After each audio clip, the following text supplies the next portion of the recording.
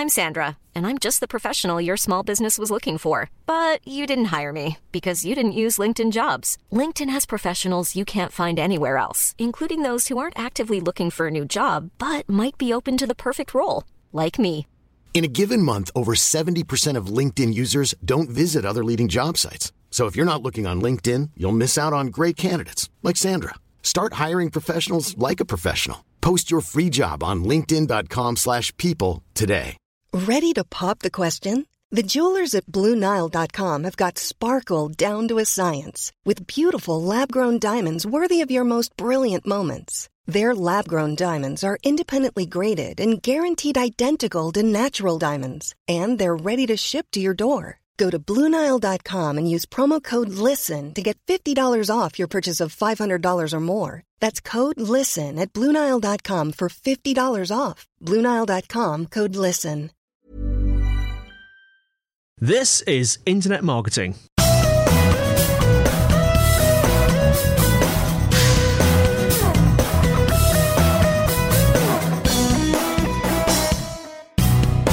Welcome to the show where we give you the lowdown, the inside information and the word from the experts to help you use the internet as part of your marketing machine. Internet Marketing is brought to you by AI Digital at www.ai-digital.com. And in episode 56, our pre-Christmas episode, the 12 Internet Marketing Tools of Christmas, plus an interview with Ian Oswald, author of The Screencasting Handbook, with an update on screencasting techniques for internet marketers. All coming up on Internet Marketing.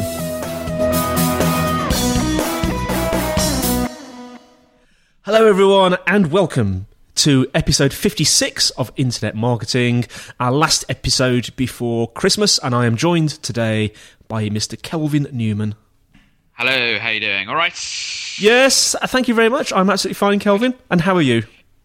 Pretty good, pretty good. A bit worried about the impending snow it looks like we're going to be getting down here in Brighton. Which to anyone around the world where they get lots of snow, like 0.5 millimetre of snow around here is considered like a national emergency. The fact that there might be slightly some hail is got everyone very much panicked. So we'll wait and see with bated breath whether we can walk out of the office or whether we've got like 1/2 inch of snow out there later potentially. But the idea of a white Christmas is very appealing, I have to say.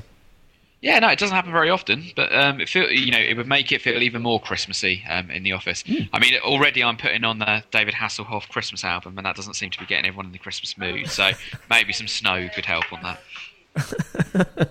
And talking of Christmas, in today's show we have the 12 marketing tools of Christmas from Kelvin any second now, and we have an interview that I did with Mr. Ian Oswald. We have interviewed him before on Internet Marketing, I think over a year ago now. Ian, of course, is the expert on screencasting and how screencasting can be used in your marketing activities, so an update from Ian later in the show. But first, Kelvin, the 12 marketing tools or internet marketing tools of Christmas. What have you got? Yeah, well, basically, there's so many great tools out there that can make someone who's doing internet marketing's life so much easier. But the problem with them is that you don't know if they're any good, you don't know how you can use them, and all those kind of things.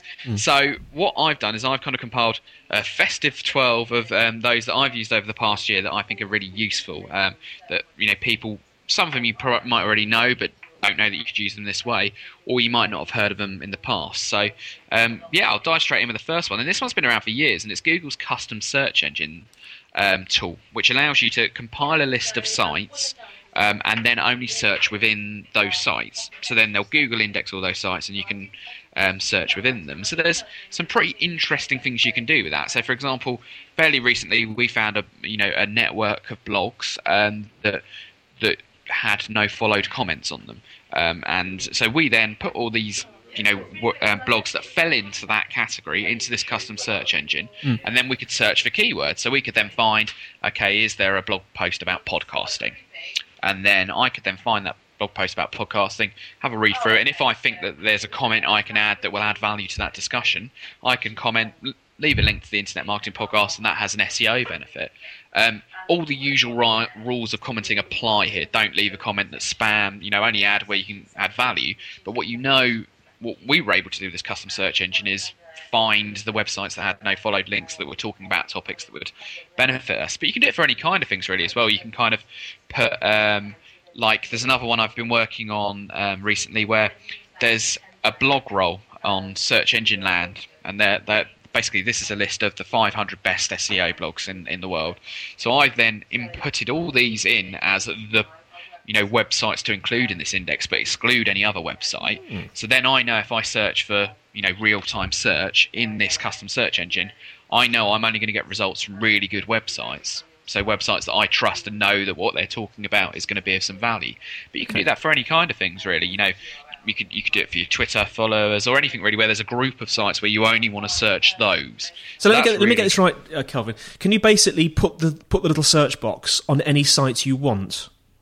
Yeah, basically Google allow you on their little servers your own little search engine, but rather than being the whole web, you choose only those which are included in that. So you could basically use Google to do the search for your website.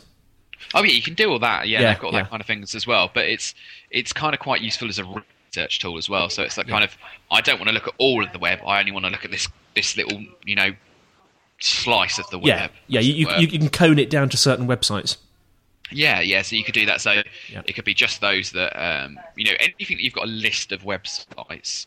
You can input that into a custom search engine and only search within those. So it's a bit like doing this where you put site : bbc.co.uk and then search, and that would only search the BBC site. But you can do that, but for potentially thousands of sites. Interesting. But still restrictive. So yeah, there's some really interesting things and worth having a think about what you can do with that. So that's one we've played about with quite a bit over the last couple of months. I recommend people have a look into. It's a bit old news now, but it's still really valuable and some really clever things you can do with it if you're inventive. Yeah, I mean, that's the thing, isn't it? These things move so quickly that you kind of forget about the older stuff. Laughingly, we say older stuff that was like over a year old or something, 2 years old. Yeah. Yeah, and it's still as valuable as it was. Just because it's not new news doesn't mean that it doesn't have a use in your internet marketing techniques. So yeah, next up is one called Majestic SEO, which I don't think we've mentioned particularly on the show before, but it's actually a really powerful tool. And how Majestic SEO started out was they were building their own open source competitor of Google. Right, so they kind of built an open source spider, and they were going around spidering every page of the web. Well, that search engine is kind of doing okay, but they needed to make some money in the meantime to pay for all the spidering that they're doing. So they've released an SEO tool which shows the links between websites. Yep. But what's interesting about Majestic SEO is it's kind of written with an SEO viewpoint in mind. It tracks more links than Yahoo Site Explorer does, so it has the biggest index of links anywhere on the web, and it shows the connections between them, makes some value judgments on which ones are passing value and all that kind of thing. All very useful. But the one thing that really is brilliant about Majestic SEO is you can put in a web address into their search box, and so I could put in internetmarketingpodcast.org, and it would show me over a period of time how many links that site has acquired. So you can then look at the velocity of links that they've been getting, because you could have, say you're doing SEO for your website, acmewidgets.com, and you've only got 100 links, but you've got 100 links over the past 6 months. You go to your competitor, acmebluewidgets.com, and they've got 1,000 links, but they're going down. Yeah. From Google's point of view, the one that's gaining the links there is actually probably more relevant, more topical, more of interest than the one that's got more links but is declining. Because I've not got an acronym for it in the way Helen normally would, but when I'm looking at link building, there's 4 things I'm looking to try and achieve with your link building. One is to build authority, one is to build anchor text that's got keywords in, one is to build the absolute volume, but the final one is the velocity, the rate at which you're gaining those links.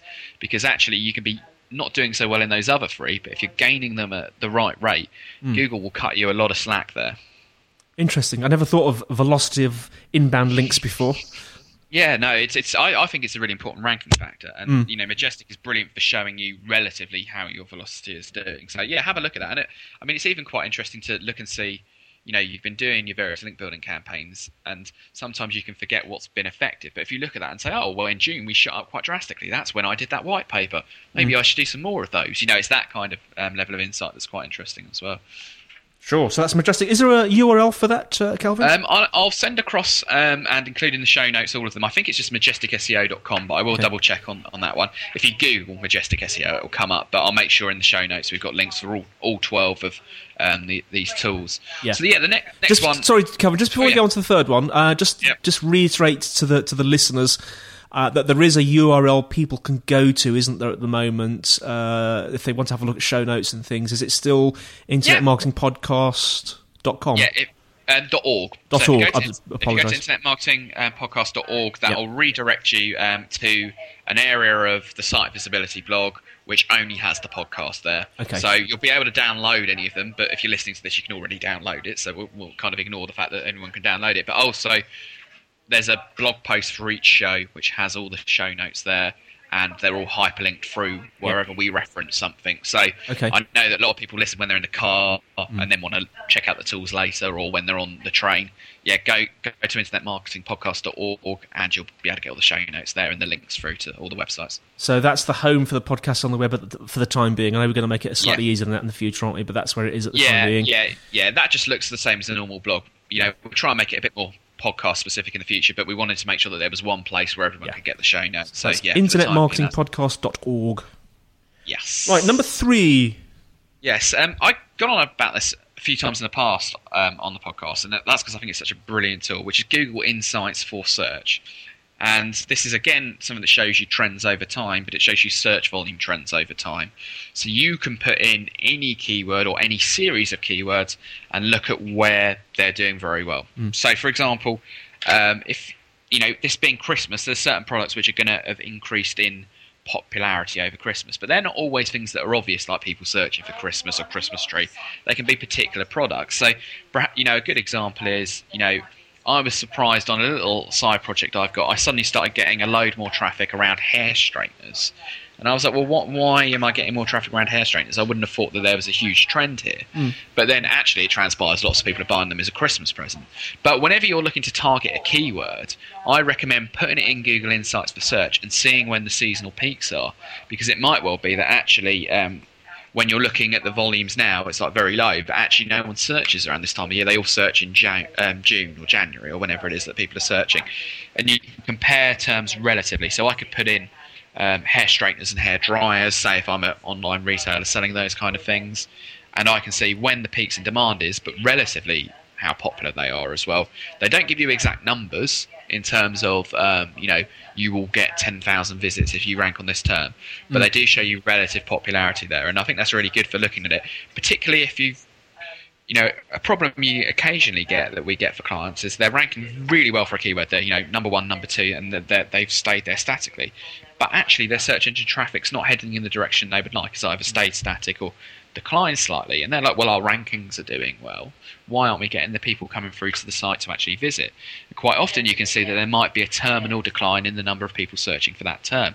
And you sometimes can't appreciate that unless you look at this kind of search data that Google have got. Sure, you can drill it down by country. So you can say, okay, well, here's all the, I only want to look at the people in the UK, I only want to look at the people in Australia, or only the people in the States, or you can look at worldwide. But it's amazing for looking and seeing, what's happening with your search terms. It's this temporal thing again, isn't it? The importance of timing, whether it be seasonal or just a general trend. Yeah, I mean, you can't underestimate that. You don't expect everything. Things vary over time, don't they? In a normal business, if you've got a shop, you have busy months, you have quiet months. It's the same for any kind of business. It's the same for search terms. People will search in, particular periods of time for particular things. And if you can coincide your success with that, i.e., you do your piece of viral content around the time when people are looking for that kind of content, or you start your link building 3 months before the peak because you know that it'll take 3 months for your link building to drop through, or to save your pay-per-click. When you even simple stuff like, okay, I've got £1,000 to spend on pay-per-click per month, but no one searches in February, then you want to move that money around into a month when people are searching. Yeah, definitely. Brilliant one. And the next one up is Yahoo Pipes, and this is kind of a huge tool that you can use. But what it allows you to do is it's a visual flowchart way of doing some quite complicated programming. And if you're like me and you're rubbish at programming, it's a godsend. What does it do, Kelvin? Well, it kind of allows you to do some various kind of filtering type things. So the main way that I use it is I can get several RSS feeds, combine them. I could search those RSS feeds, and then I can output them as another RSS. So to give you a good example, I'll include in the show notes a link to this, but there's a blog post we did in the past where I know on Yahoo Answers people might be talking about me, but I don't want to go and check every day to see if they are. So what I did there is I took a feed of a couple of sections of the Yahoo Answers site, put them all in, combine those feeds, and then search them for my keyword. So, I could set one up that said, okay, well, I want to look in the marketing section, I want to look in the internet marketing section, and I want to look in the entertainment section. I combine all those questions together, and then I search for the word podcast.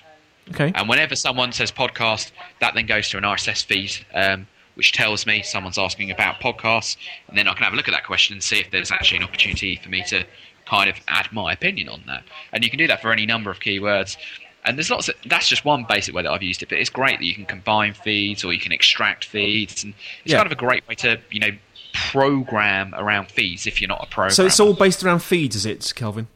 Yeah, it can pull content from sites kind of in a bit more of a scrapey, non-RSS content. I've spent hours with it and, have only begun to scrape the surface of the things you can do with it. And I think it's really underappreciated as a tool in terms of, particularly if you kind of, if you're kind of one of those creative people who don't necessarily know how to, work with APIs or work with feeds, but you've got an idea for something you want to try and do, have a look at Yahoo Pipes, because there's a good chance it might be able to help you do it. And there's on the site, they've got examples of other people's pipes that you can use or that you can edit and use to bake your own. Interesting. Now, I'm interested in that purely from a aggregating RSS feeds together standpoint. Well, even in the simple sense that it could be, okay, I don't want, in my Google Reader account to have 700 feeds. I only want to have 2. You can do that. It combines them all together. You don't care where they come from as long as you can read through them. Or for brand online reputation monitoring. So I kind of want to know, because you could make a great online reputation tool using Yahoo Pipes. So you go, okay, well, I've got Twitter search that has an RSS feed. I've got Yahoo Answer search that's got an RSS feed. I've got this forum search that's got an RSS feed. You combine all of them together and then output that as one, brand awareness RSS feed. Now, see, I learned in the last few days because I was doing some work for a client, and this client wanted, he had a blog, and he wanted it so that whenever he did a blog post, it would also appear on his Facebook page. And I had a devil of a time trying to do this. I had a devil of a time trying to find something that would actually write to a Facebook page as opposed to a profile. And eventually I found out how to do it. And basically, a Facebook page has a thing called Notes. And Notes can be automatically generated from an RSS feed. You have to dig down a bit to find it. But this Google Pipes would be a quite nice way of doing it, because if you wanted it to be based on not just a blog, but maybe also a podcast as well, for example, or more than one RSS feed, maybe you could use Yahoo Pipes to combine them and then send that into the Notes on Facebook. Just a thought. No, definitely. No, that's a good way of doing it. Yeah, no, I hadn't thought of that. Yeah, there's some interesting ways of trying to get your content into Facebook, and I know it's not always as straightforward as it should be. So that sounds like it's a good find there, Andy, on your point of view of how you can do that. But definitely. What's number 5? It's called Feed My Inbox, which follows in quite nicely from the Yahoo Pipes one. It's an RSS widget again, but basically... Sorry, did it say Feed Mindbox? No, Feed My Inbox. Feed My Inbox, okay. Yeah, and what this does is, there's certain things that you're going to want to get on an email rather than in an RSS feed, because to check your RSS feed, you have to log into your reader, you have to read through stuff. Whereas actually, a lot of the time, you kind of want something just to appear in your inbox. The way that I've used this internally is at Site Visibility, we've got a Delicious account where anything that we think the rest of the team should be interested in, we tag using a certain keyword. And that then, there's an RSS feed of that. But trying to get everyone in the office to go and check that RSS feed or sign up to it in their subscriber, or they might not actually use RSS, is really difficult. So what I wanted to do was get that to come to everyone's email address. So they get like a little Site Visibility newsletter, just the stuff that other people in the team have thought was interesting. And to do that, you just use this tool called Feed My Inbox. It's really simple. You go to the site, you put in your email address, you put in the address of an RSS feed, and it sends it to you via email. Not complicated, not special, but just, something that kind of is quite handy. So it's basically an RSS to email converter. Yeah, and it works pretty reliably as well. Because I've used a few in the past and they've been a bit hit and miss, as it were, but this one seems to really work quite well, and I've used that over the last 6 months and, never missed a beat, really. Brilliant. So that's Feed My Inbox. Yep. Yeah, I think that is just feedmyinbox.com. Again, I'll send the notes. That'll be on the show notes. And, we'll put links in the show notes. Cool. Next one is SEO Book, which is a really good website about SEO. They've got their toolbar, like a Firefox toolbar. And I can't have a browser set up anywhere without having this toolbar in it. I can't recommend this one highly enough.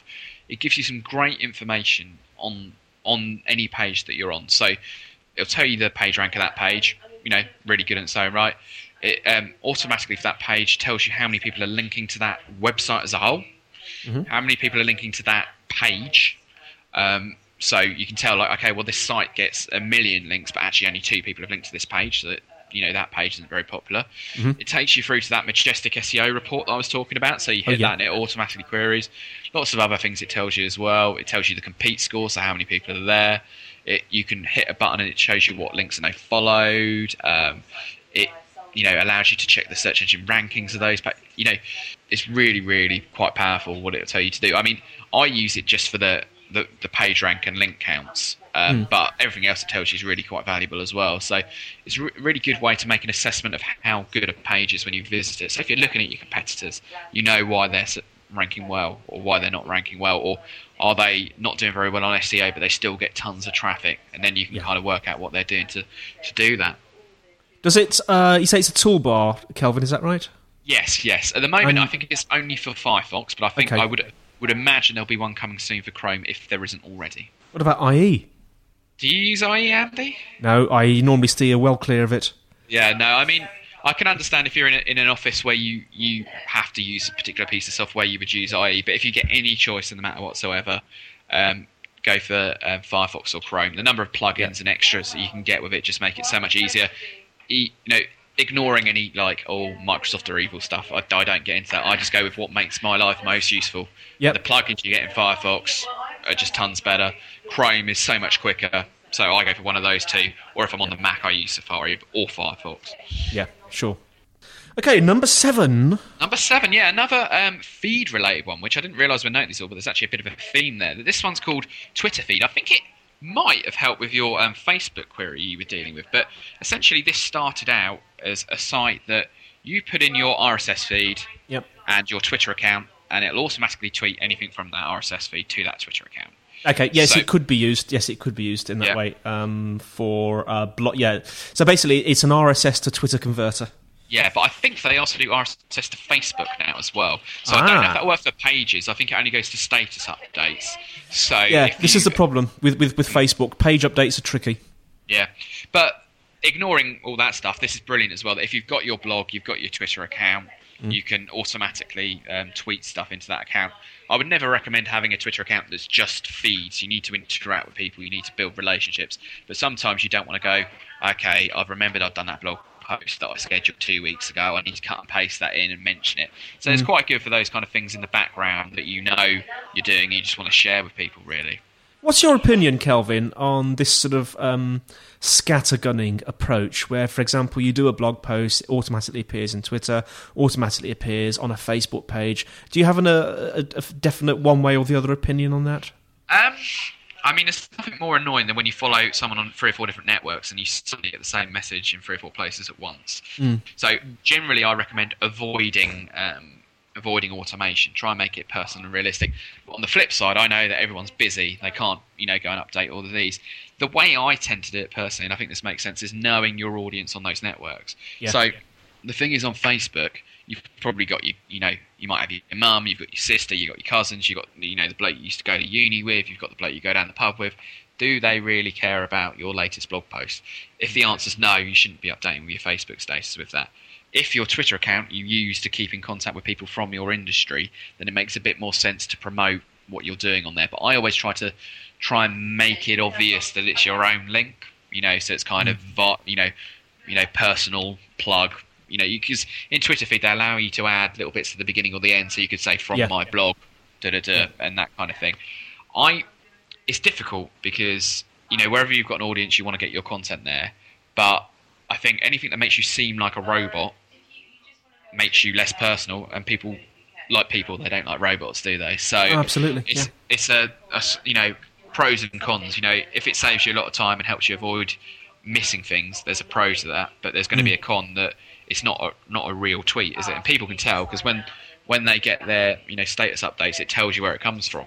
Yes. So you can see, it's quite interesting when you see people who you think are real people, but they're actually, you look and it's coming via the Twitter feed. So actually they've scheduled all these updates in advance, which is kind of fair play to them. If they can make it seem like they're a real person there, then fair play. But on the flip side, you kind of want to make it real, don't you? Social media is all about transparency and being real, isn't it? Yeah, very much so, very much so. So Twitter feed's great to do some heavy lifting, but it shouldn't be the be all and end all of your account. So I would say never have more than sort of maybe 10-15% of your tweets automated, or at least automatic retweets of stuff that you've kind of done automatically. I think there's a place for it, but don't make it all that your account is. Yeah, I think that's a subject for possible later discussion. That was number 7. What's number 8? Number 8 is a tool called Knowem, which is basically know as in I know you and M as in EM. And what this does is you put in your brand name or your personal name, and it searches hundreds of social media sites to see if that name is available. And the benefit of this is, one, that it helps you find out if someone's pretending to be you, which is, really bad news. Or, B, it helps you register all those now so no one else can pretend to be you in the future. So say you're, Bob's Swimming Pools, you don't want, your main competitor registering that one and saying horrible things about you, or registering it so you can't get it. And so if you go to the site, you put in your username, and it will search hundreds of these sites and to tell you if it's registered or if it's not. And if it's not registered, it takes you through quickly to set up your own account there. So really, it sounds a little bit like How Sociable. Yeah, it's like How Sociable, but it seems to it's a bit wider the reach in terms of it queries more sites than How Social. And I mean, the thing that how Knowem make money is they do this, but then actually, if you want them to, you can pay them and they'll set up all the accounts for you. So they provide the tool for free. Classic freemium model here. They provide the tool for free. You can then do it yourself, or if you want to save time, they'll do it for you for $300 or $400 or how much it is.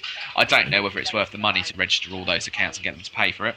It might be, depending on how busy you are, but it's worth having a look just to see if anyone's pretending to be you, or whether there's any sites you thought you'd registered an account for, but Millions of people have lost weight with personalized plans from Noom. Like Evan, who can't stand salads and still lost 50 pounds. Salads generally for most people are the easy button, right? For me, that wasn't an option. I never really was a salad guy. That's just not who I am. But Noom worked for me. Get your personalized plan today at Noom.com. Real Noom user compensated to provide their story. In 4 weeks, the typical Noom user can expect to lose 1 to 2 pounds per week. Individual results may vary.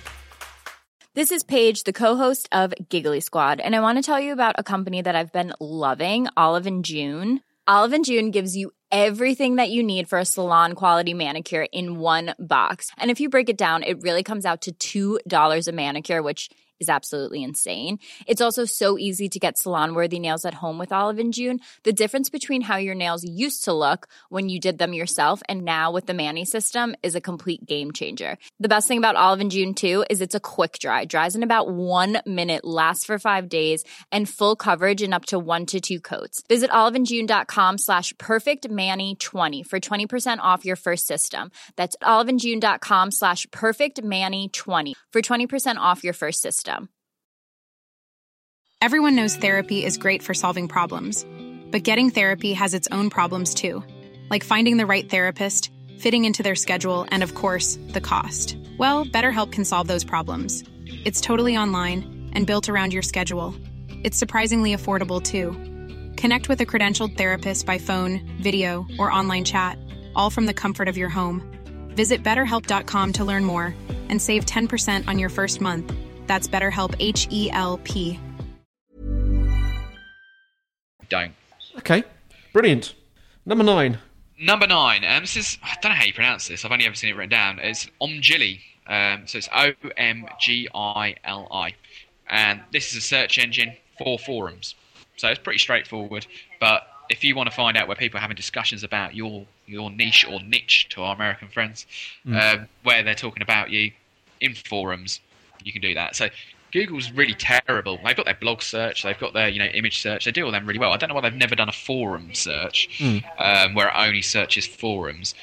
And that's really great for finding those. So that's really useful from a practical point of view, because I don't know if you've ever done this, Andy, when you're trying to find out about, like, I never buy anything online without looking at reviews for it. But if you type in something review, you just get all those kind of review sites that don't really have reviews. So what I've tended to start doing, so if I'm looking to buy a new camera, I'll put in, Coolpix 7459 or whatever it is, forum, because I want to find people who are, really interested in it, that they're talking about it in a forum. Yes. And then hear what their opinion is. So this is quite good for that as well, just kind of from a non-business perspective. If you want to find out what people are talking about, something you're going to buy, have a look on this Omgili. I wonder how Omgili knows that a page is a forum. I mean, you could do it. The way I would go about doing it if I was building one of these search engines is there's only 5 or 6 sort of in the same way you've got blogging platforms, there's only 5 or 6 forum platforms. So you've got PHP, BB, you've got, I've been using the WordPress one, BB Press, which I rate really highly as well. So there's only about a dozen or so of these. So you could probably quite easily determine what the footprints are of those kind of CMSs. Yeah. Then query Google or someone to find all those, and then that becomes your basis of search results. They might be doing something a lot more complicated than that, but that's how I'd go about doing it if I was setting one up. So that's Omgili. What's number 10? Number 10 is SpyFu. Which ends in foo. Yes, yeah. So that's spy, like James Bond, followed by FU. FU, not FOO. Right, okay. What does SpyFu do? It started out, and it's got a lot more functionality in this now, but essentially it tells you where your competitors are getting their traffic from and how much they're paying for their pay-per-click. So if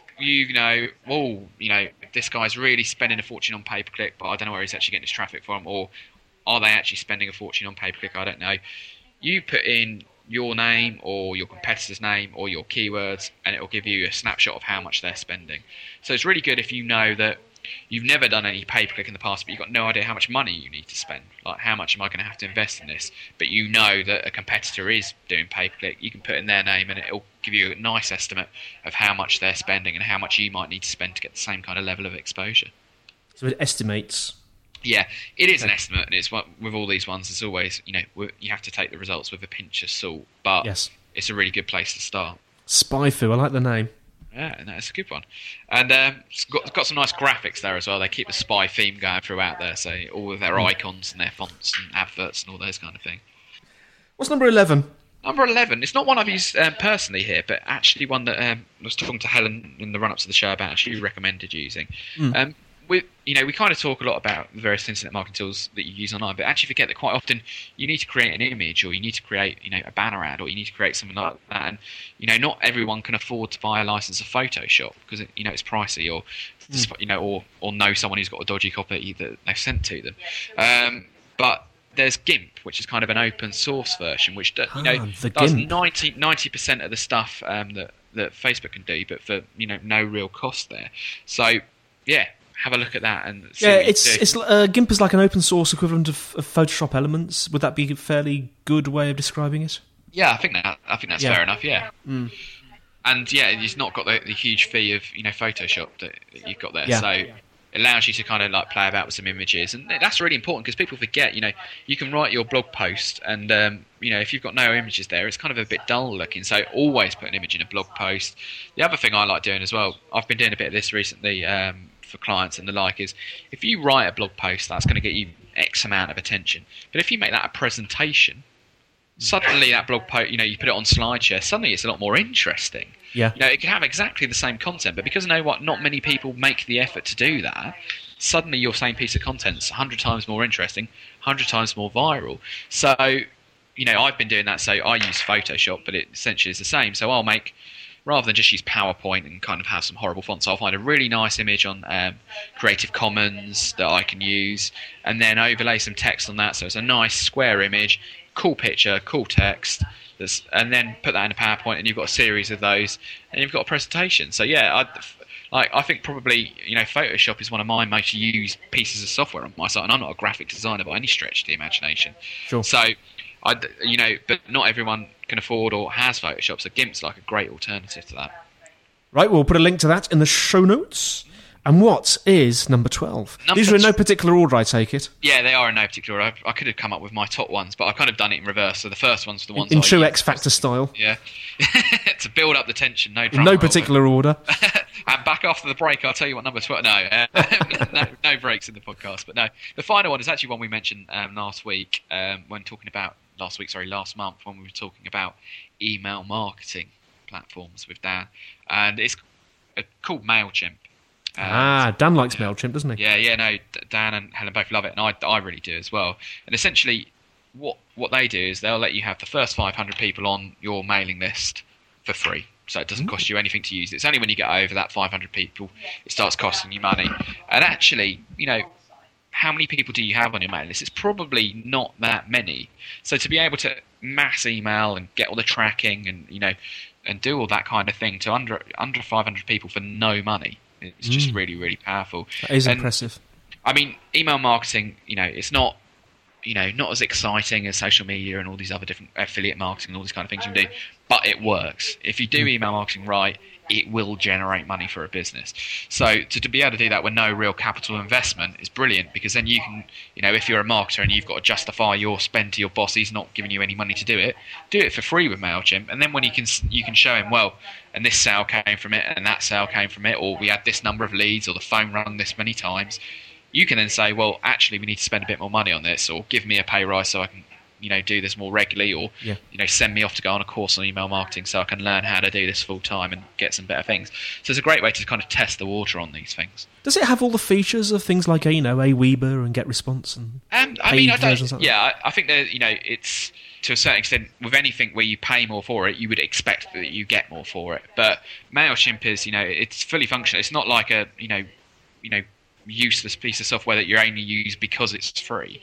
Lots of people use it and pay for it because it's that valuable. It's with any of these tools, there's pros and cons. Price is going to be a big part of it, but there's also functionality. There's also which one are you most experienced in, and all these kind of things. And there's benefits to all of them, but to be able to try it for free is pretty compelling, and it makes sense for them to do that as well, because that's their their USP versus these other ones is you've got to pay money up front, and not everyone wants to take that risk. So sure. Yeah.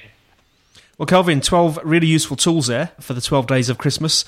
Now, New Year is coming upon us soon, and a bit of exciting news. You've finally bagged that interview with Seth, haven't you? Yes, yeah. I mean, it's been a long time coming, unfortunately, after the huge technical problems that I had, and then he had to work on his new book, so that took up a lot of his time. But yeah, we're very lucky to have probably the most successful business and marketing writer of the last decade, Seth Godin, interviewed in the next show. So I've talked to him about his new book, what he's his more general opinion on internet marketing, and how he goes about and who he looks to for inspiration online. So it was a really in-depth interview, some really interesting things. We're putting that together, and that'll be coming out the tail end of January. So yeah, make sure if you don't already subscribe to the show, make sure you do, so you get that as soon as it comes out.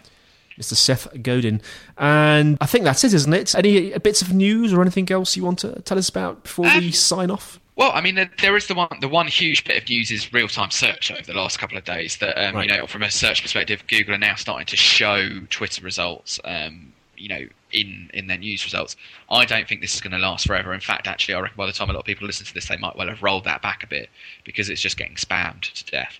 Really? Right. Yeah, I mean, you effectively give someone, how hard is it to get to number one for a term? And if real hard effort, real investment, to do that. But now if someone could just tweet that and keep doing it every 2 seconds, and then be number one result for that it's getting all kinds of spam there. So they either need to refine it so they only show people who are trusted, or they need to take it away. They kind of rolled it out because they were scared that everyone else was doing real-time search a bit more than them, and I think it was, it might come back to bite Google in the bum on that one. So yeah, there's lots of people who've written about it. There's we've done a post about it, linking out to some of the best ones on the SiteViz blog. So if anyone wants to look at it, sitevisibility.co.uk/blog.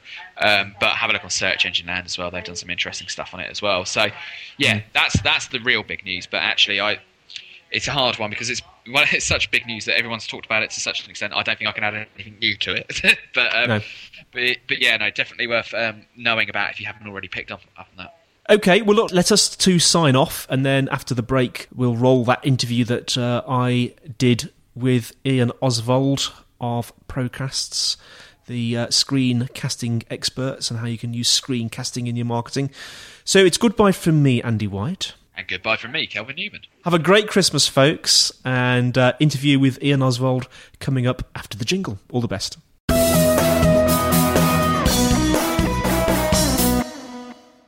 Well, I'm sitting here with Mr. Ian Oswald. Ian, thanks for joining us again on Internet Marketing. Hello again, Andy. Thanks for having me.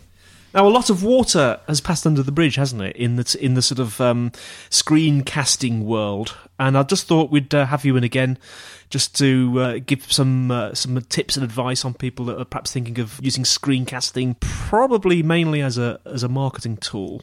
Absolutely, quite a lot has changed in the field. There's certainly more software available. There are easier ways to start up for free and to progress to better quality editing software.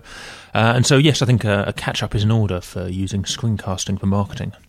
I know there's a lot of people out there that are probably have been thinking about screencasting as a great way of either marketing perhaps a website or some sort of software tool that they've done. What's the... because I suspect they probably don't know where to start. What's the easiest way sort of to make a first screencast? So this is one of the questions that I'm asked by people who want to get into screencasting, particularly small to medium-sized companies who've never tried it before. There are some great free packages out there, and one that is well known is called Jing from TechSmith. That's spelled Jing. And on my blog for the handbook that I'm writing about screencasting, I've got a video that shows you, it's just on the blog, shows you how to get started and make your first screencast within 30 minutes with Jing. And there'll be a link to that that we can, I've got a write-up which we'll link to later on. Yeah, we've actually got a tiny URL link, haven't we, to that yes, of course. Particular blog post, which is tinyurl.com/imscreencast. So if you just go along to that, you'll see Ian's done a post with various links and bits and bobs in that we're talking about. Is that the only one, Ian, Jing? I have heard of Jing. No, that's not the only one, and I know that you've used it for some of your screencasting already, and it's just a nice package. It works on Windows and Mac. You download it, it starts to run, and then it records the screen, and then it pipes the video online into some free storage, which you can embed into your site. So it's super easy to get started with it. But also on Windows, BB Flashback from the BB Corporation, they've released a free version of their software, which is great for recording. It hasn't got editing in the free version, that's in the Pro version. But with the free version, you can record any part of the screen, including moving video, and then automatically upload the video to YouTube or save it as an AVI. And on the Macintosh with Snow Leopard, the QuickTime Pro is now included for free, and that includes a screen recording facility. So you can make screencasts with QuickTime Pro, and with Jing, you can also upgrade for $15 between either platform, and there you get some extra features, including the ability to download an MP4 video at the end of recording, which you can then edit on the Mac, for example, with iMovie and those kind of applications. Yeah, I think, I'm a Mac user, but I haven't actually upgraded to Snow Leopard yet. I think people are slowly moving over, aren't they? It's worth knowing that there's actually a sort of built-in facility there for screencasting. It's quite exciting, I think, because it opens up the world of screencasting to every Mac user. So many people can begin to experiment and just see how it works for free. I've just realised it's probably a good idea for me as the presenter to explain what a screencast is as opposed to a video. It's basically where you're showing what's happening on your screen. So you're not it's not like a normal video where it might be some people or some sort of external shot. It's actually showing what's happening on your screen. It's a way of capturing what you're doing on your screen so you can show people later. Now, I know that with a lot of these sort of beginning type bits of software, such as Jing and that, it's nice and easy, but you don't necessarily have the ability to edit, do you, Ian? I mean, what if you want to go to the next stage and sort of be able to edit what you've captured on your screen? And editing is absolutely crucial to produce a nicely finished video. With the free packages, typically you can't do any editing. That's the limitation. By upgrading to better software, you get the ability to edit, and normally that means at the basics you can cut out frames that aren't necessary, so areas where either you've made a mistake or you've just paused to gather your thoughts and take a breath, and you just need to cut out those few seconds. And more powerful editing includes applying zooms and panning around the screen, so you can record a large screen and then zoom in to focus the user's attention on just the things that really matter. And also fading between different scenes, so you can record scenes independently and stitch them together. And also applying text annotations on screen, so you can back up what you're discussing and showing with on-screen text or visuals, which just help back up the message and use different modalities to explain the concept to the user. On Windows, Camtasia is probably the best package. It's the most fully featured. That costs, I believe, around $300 and from BB Flashback, their Pro version is around £100 UK. It's not quite as fully featured as Camtasia, but it's pretty good. It's not a bad bit of software at all. And on the Mac, there are two main contenders. There's ScreenFlow 2 and there's the recently launched Camtasia from TechSmith. Both packages have a similar feature set and a similar price point of around $100, and both are very capable packages. The one thing that's missing in this is the world of Linux screencasting. It's quite young, but it's growing up. I believe there is at least one commercial package, but there's certainly the free Record My Desktop and a few nice open source editors, including KDN Live and Pitivi. Both have a little learning curve, but if you're using Unix software, then those packages are pretty good for recording what you need. I remember earlier, actually, Ian, before we started this interview, you were showing me some stats, weren't you, of what people are using screencasting for. What do they reveal? What are most people using screencasting for? And so I gathered those stats for the screencasting handbook that I'm writing, and I wanted to make sure that I was presenting the right topics to the readers of the handbook. So I asked them all, were they making homepage demo videos, or were they making videos that went onto a product tour page, or both topics there for marketing, or were they making tutorial videos? And it turns out the majority, 80% of the people interested in the handbook, are making tutorial videos, but roughly 40% are making one or the other kind of marketing video. And that's because it's being increasingly recognised that having a 1 to 3 minute demo on your homepage or in the tour that shows the software in action, shows you exactly why you should use it, which problem it's solving, so you know straight away that this software does solve the problem that you've got. There's no point searching elsewhere and trying to figure out if a competitor solution does the job, but this one, it really does it. You can see it. It's quite clear that video is a great way to get that message across. Now, you mentioned 1 to 3 minutes there. Is that presumably the ideal sort of length you should be aiming for a sort of marketing screencast? For a marketing video, absolutely. Some people end up running a feature tour and they try to list all of the points that the software covers, and they take 5, 10, 15 minutes sometimes just listing each point, and that's the wrong way to go. Really, you want to give a short demo. The shorter the better, because people have short attention spans. 1 minute is ideal, but normally a bit too short to give a compelling demo. 3 minutes is about the maximum attention you're going to get from about 80% of your viewers. So you want to keep your video under 3 minutes. And in that, you want to show a nice story. So walk the user through something that's relevant to their problem, showing what the problem is and how you solve it, and then telling the user how to get started afterwards with your software. So everything they need to know is answered in those 3 minutes. Now, moving on to the audio side of things, which is of course something I'm quite used to, because I'm not really a video person, I'm an audio person. Are there any special sort of things you think about in terms of what you're saying, sort of the narration of the video? Any tips there? That's an interesting question. Scripting is very, very important. So you need to think about the script beforehand, and you need to be always taking away as much jargon as possible so that you are talking in a clear language that your user will understand. So jargon-free, speaking slowly and clearly as you would do for a podcast, because many of your viewers could be elsewhere in the world and maybe they haven't got your language as their primary language. And that's why it's also useful in the video to back up the message on screen with either subtitles or text annotations, because they help foreign language speakers to understand the message that's coming across. And of course you want a nice microphone with a decent audio setup. And then the blog post that you'll find at tinyurl.com/imscreencast. Right, yeah. I linked to 3 videos that Andy made recently for his book Podcasting Unleashed. And in these 3 videos, they're just in a blog post and they show 3 microphones in action, along with some audio technique for each of them. And if you don't know a lot about audio technique and how different microphones work, sort of in the £50 to £300 range of microphones, then it's very worthwhile taking a look at Andy's videos, because they really do just make it very, very clear.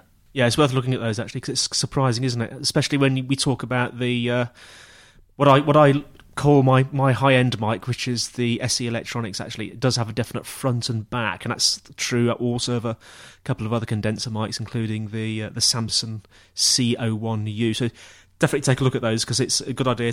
It'll save you literally hours of trial and error, like I did when I first tried. Well, and better than saving you hours of trial and error, it'll save you from unpacking your lovely new SE2200 mic, as I did. I've got the one down from Andy's, and then being incredibly disappointed at the flat and just very boring sound before you go and tell somebody like Andy, who then says, "Have you got it the right way round?"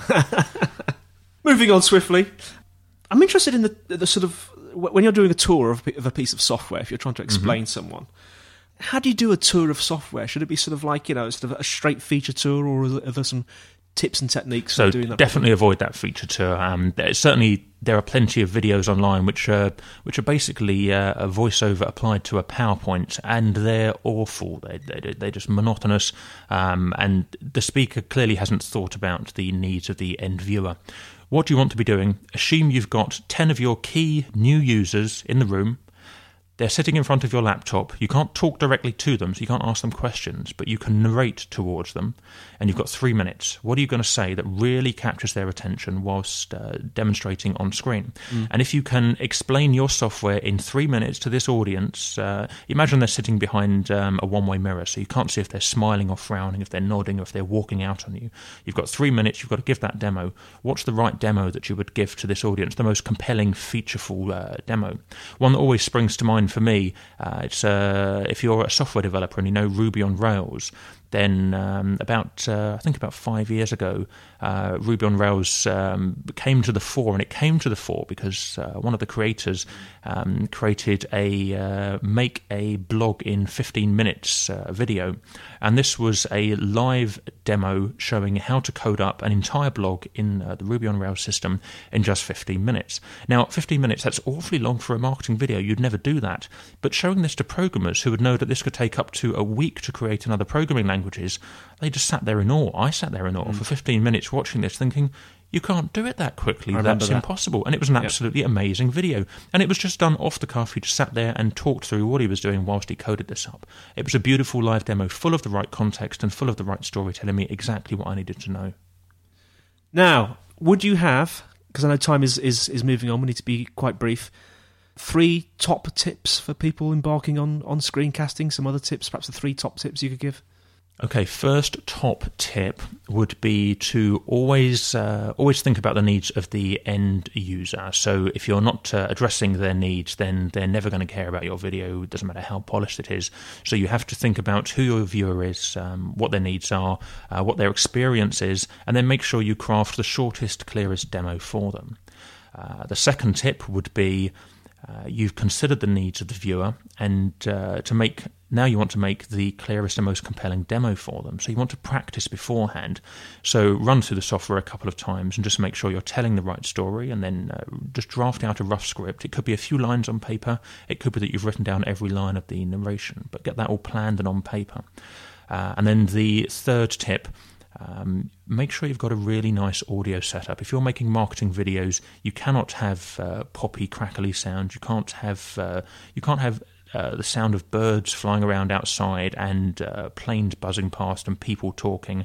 You certainly can't have street noises and the like.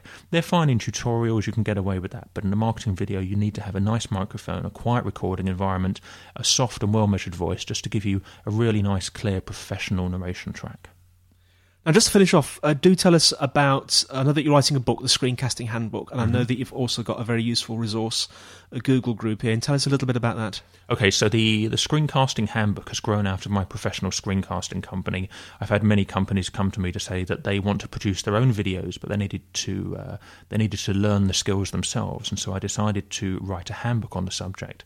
So if you visit thescreencastinghandbook.com, you'll find the homepage explaining what's in the book, and the handbook, I'm writing it at the moment, it'll be finished early 2010. The aim is to teach you everything you need to know about making any kind of screencast, be it for tutorials or marketing or product support, anything that you need, along with some other interesting uses of screencasting. It covers Windows, Mac and Linux, free software, paid for software, and lots of things like workflow technique. What's the most efficient way to work, and what's the best way to set up your recording environment so you're recording cleanly and quickly and you can produce nice and fast. One thing that always bothered me with books is that it's very hard to get help when you can't reach the author or anyone else who's reading the book. So I set up a Google group, and that's free to join. So if you've got any screencasting questions, come to the Screencasting Handbook website and have a look for the Google group. You'll find over 100 screencasters in there on different platforms. Just join the group, it's free of charge, and then ask your questions in there, and we'll help you move on with your screencasting questions. That's terrific. Ian Oswald of the Screencasting Handbook, thank you very much indeed. Thank you very much, Andy.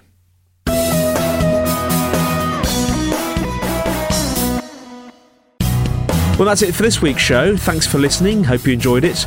Now, we would really like to hear from you, so if you have any questions or comments, send them to info@ai-digital.com, and feel free to send in MP3 files as well, and we'll play them. If you're a subscriber, we'd like to thank you for your valuable time. If you haven't subscribed yet and you'd like this show delivered to your earbuds automatically, you can find Internet Marketing on iTunes. Just search under the business and marketing and management categories. Or you can find us at Feedburner at feeds.feedburner.com/academyim. We'd also encourage you to leave comments on iTunes. Well, this is Andy White signing off, wishing you the best until we see you next time on Internet Marketing.